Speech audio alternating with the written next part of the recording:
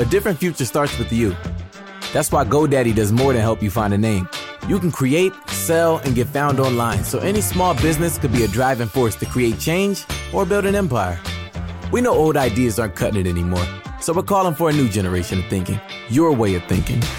So whatever you have in mind that will help make a different future, find everything you need to get started at GoDaddy.com. Because the future isn't decided yet. It's up to us to make it happen. Start different at GoDaddy.com. If you've recovered from COVID-19 or unknowingly been exposed to it, you may have antibodies that could help COVID-19 patients. Donate blood and receive testing for COVID-19 antibodies. Visit Vitalant.org today. This is an ode to Napa cabbage.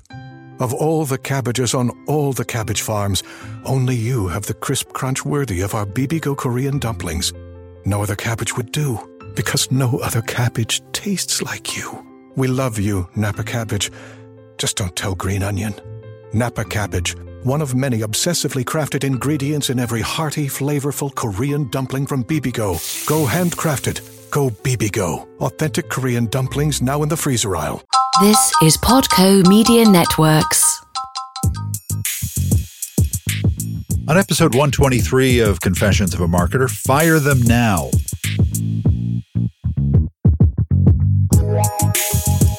Hi, it's Mark Reed Edwards. Welcome back to Confessions of a Marketer. Philip Stutz is in to talk marketing, politics, and his new book, Fire Them Now. We'll get to that in a moment. Coming soon, we'll have the former SVP of Overstock.com, Jeff Atkinson. Jeff is now founder and CEO of Huckabuy. He'll be by to talk about SEO and taking Overstock.com from zero in revenue to $300 million in just a few years. Then, right as the year ends and the next year begins, Jeff Hahn, principal of Apron, an agency focused on marketing and PR in the food business, will be with us. And Mel Edwards, global CEO of Wunderman Thompson, will join us soon. We also have episodes planned with Joe Auer, who runs Mattress Clarity, and Jocelyn Kopak on building a great brand. So stay tuned. If you've recovered from COVID-19 or unknowingly been exposed to it, you may have antibodies that could help COVID-19 patients. Donate blood and receive testing for COVID-19 antibodies. Visit Vitalant.org today.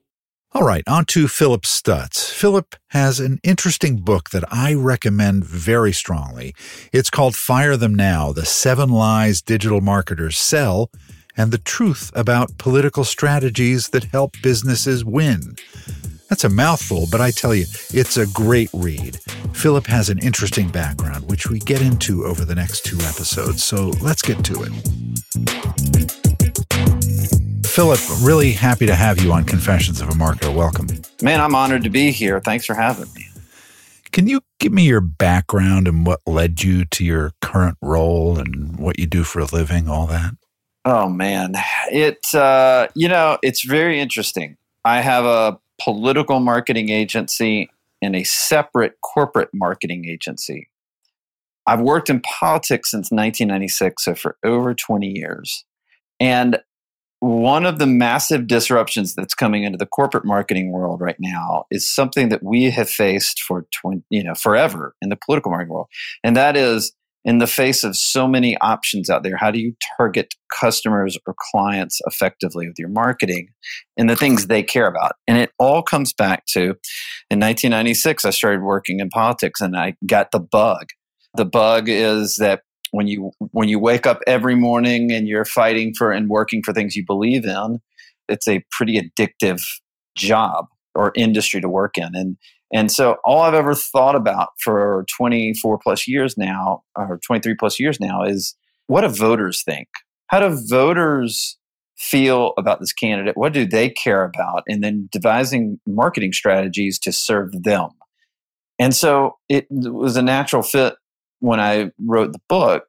This is how I think about customers and clients. My whole background has been that I love the politician, but I really care about the voters. And I want to know what moves them, what drives them, so I can devise a marketing strategy that wins for my political clients. In the same vein, on the corporate side, I love the business owners we work with. They're really passionate about everything they do, but they always want to talk about their business, about their product, about their service. They don't always say, what does my customer or client think of my business, my product, my service. And so I'm obsessed with getting to what the customer thinks and delivering marketing in a way that connects with them. And I've just always done it. And everybody's got a phone in front of their face right now. And no one is making real marketing or advertising connections. They're running banner ads or whatever, and no one is clicking on them. And it's the ROI on that's horrible. And I just try to look at it differently. I try to make deeply emotional ads and marketing campaigns that connect with customers. And I use data with everything we do. Yeah.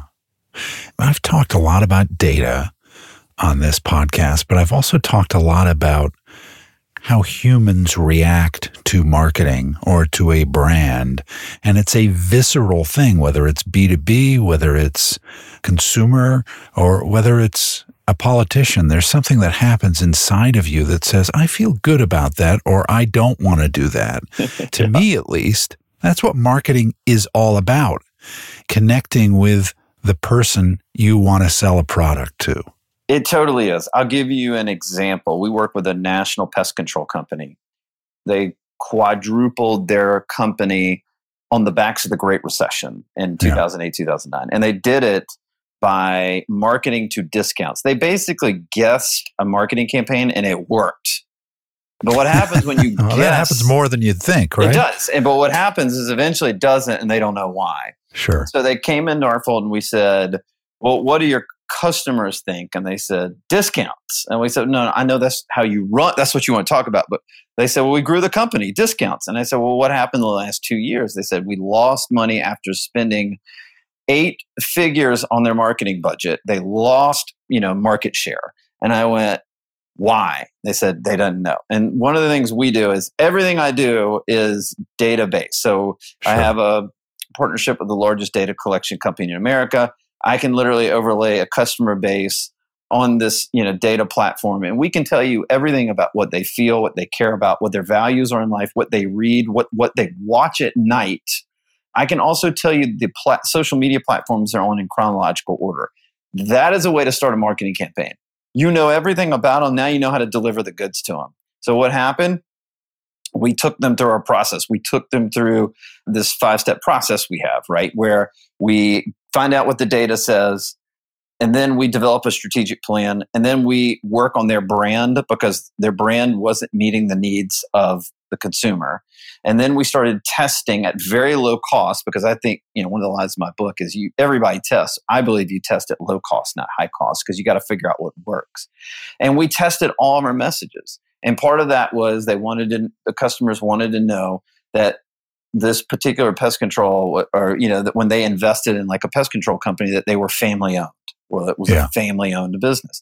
They didn't want discounts. Discounts were cheap because they were a high upper income bracket customer, and the economic conditions have improved so much over the last few years that when you hear the word discount, it turns them off. But what we found in the data is they highly bundled services like phone, cable, internet, things like that. They bundled services. So that was a smart way for them, the customer, to feel like they were saving money. So we rewired their entire marketing strategy based on what the customer wanted. We produced an ad. The ad was complete comedy. It was about the things that pester you in life. It showed a guy snoring out loud. It showed people in traffic. It was all this stuff. And then it was basically, we can't control the things that pester you, but we can control the pests in your home. That was the concept of the ad. In the text of the ad, we mentioned all the things in the data. This past May of 2019, they had the largest month in the history of their company once we launched that campaign. The largest month in the history of their company. It's a national pest control company. You know their name.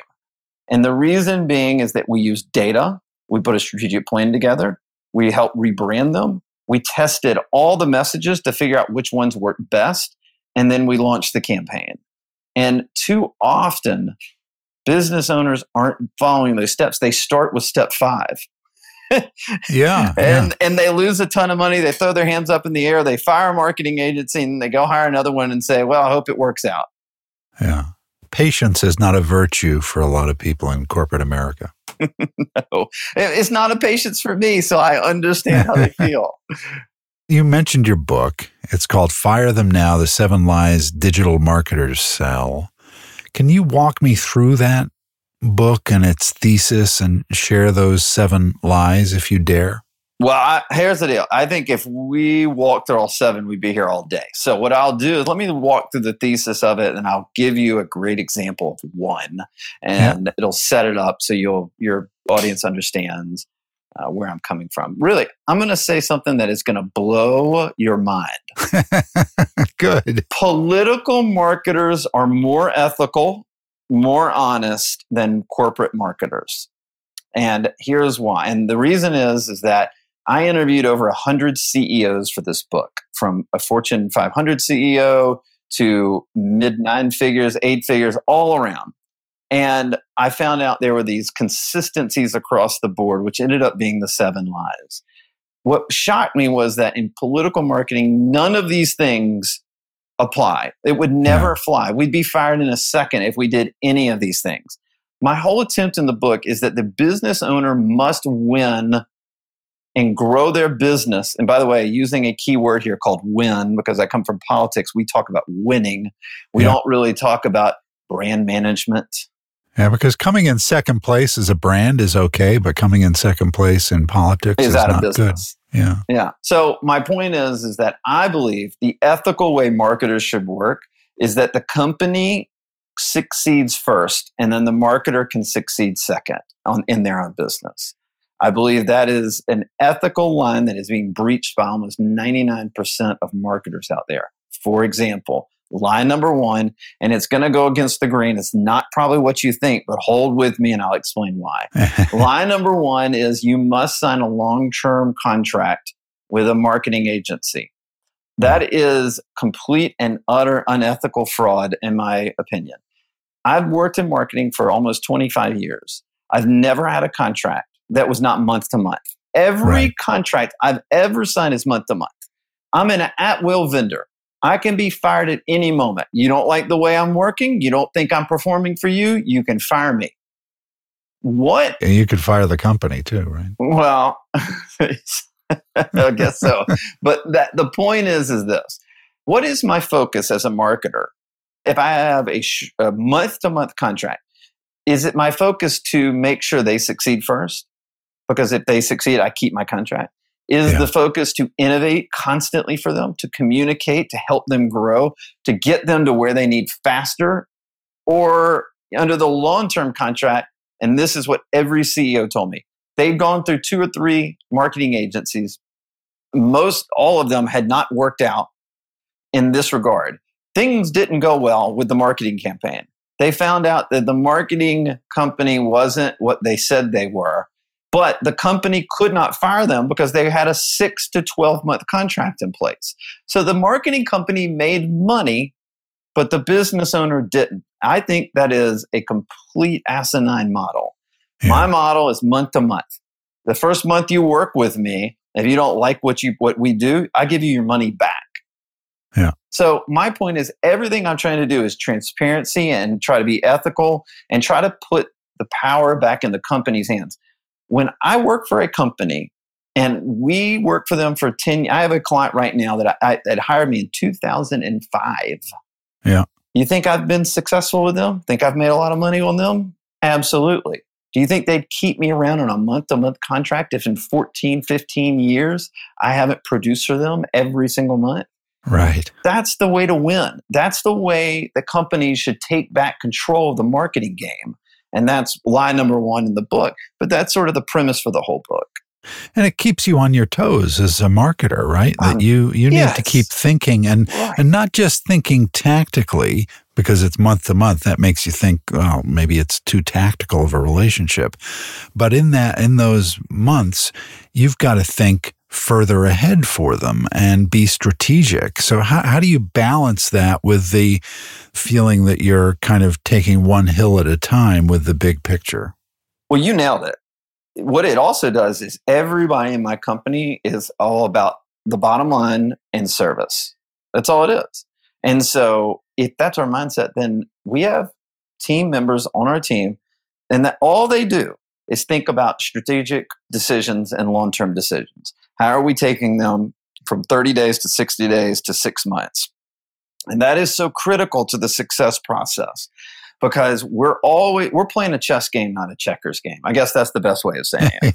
Yeah. We're thinking strategic. We're executing every day the critical drivers, the tactics, but they all fall in line with a strategic plan. And the strategic plan is based on the data that we get back on their customers or their clients. It is not let's sit around the conference room and let's come up with a couple ideas for our clients. Where'd you get those ideas? I don't know. We just brainstormed. That is not my approach. That's not, I look at data and I make decisions. And then I go test them to see if they work. And if they work, we use them more. And if they don't work, they get thrown out. Let's talk more about data. We mentioned it earlier. I think the importance of data is hard to underestimate as a marketer. It's the most critical component, and 95% of marketing agencies aren't doing it. So if they aren't doing it, again, as a business owner, you're putting yourself in a position to lose and not grow your business. And I'll reverse it. I have plenty of people that come into our company and say, we don't want to invest in tracking the data of our customers. We actually just want you guys to run some Facebook ads. And here's a big check for it. We're excited about the get-rich-quick pill. And with everybody, I tell them the same thing. I'm not going to do that. I don't work with any company that doesn't follow the data, that doesn't invest in tracking their client base to understand. And, the funny thing is this. When we overlay a customer or client list for one of our clients, it tells us what they do, not what they say. Mm-hmm. What people say is a lot different than what they do. I believe the truth lies in what people do, not always what they say. And obviously, I learned that because I come from politics. From politics, right. Sure. All right, next time, Philip and I will get on to politics and also how Philip is living with an incurable disease. It is a story of perseverance that we can all learn from. So tune in next time. Confessions of a Marketer is a trademark of Podco Media Networks, and this episode is copyright 2019. I'm Mark Reed Edwards. See you next time.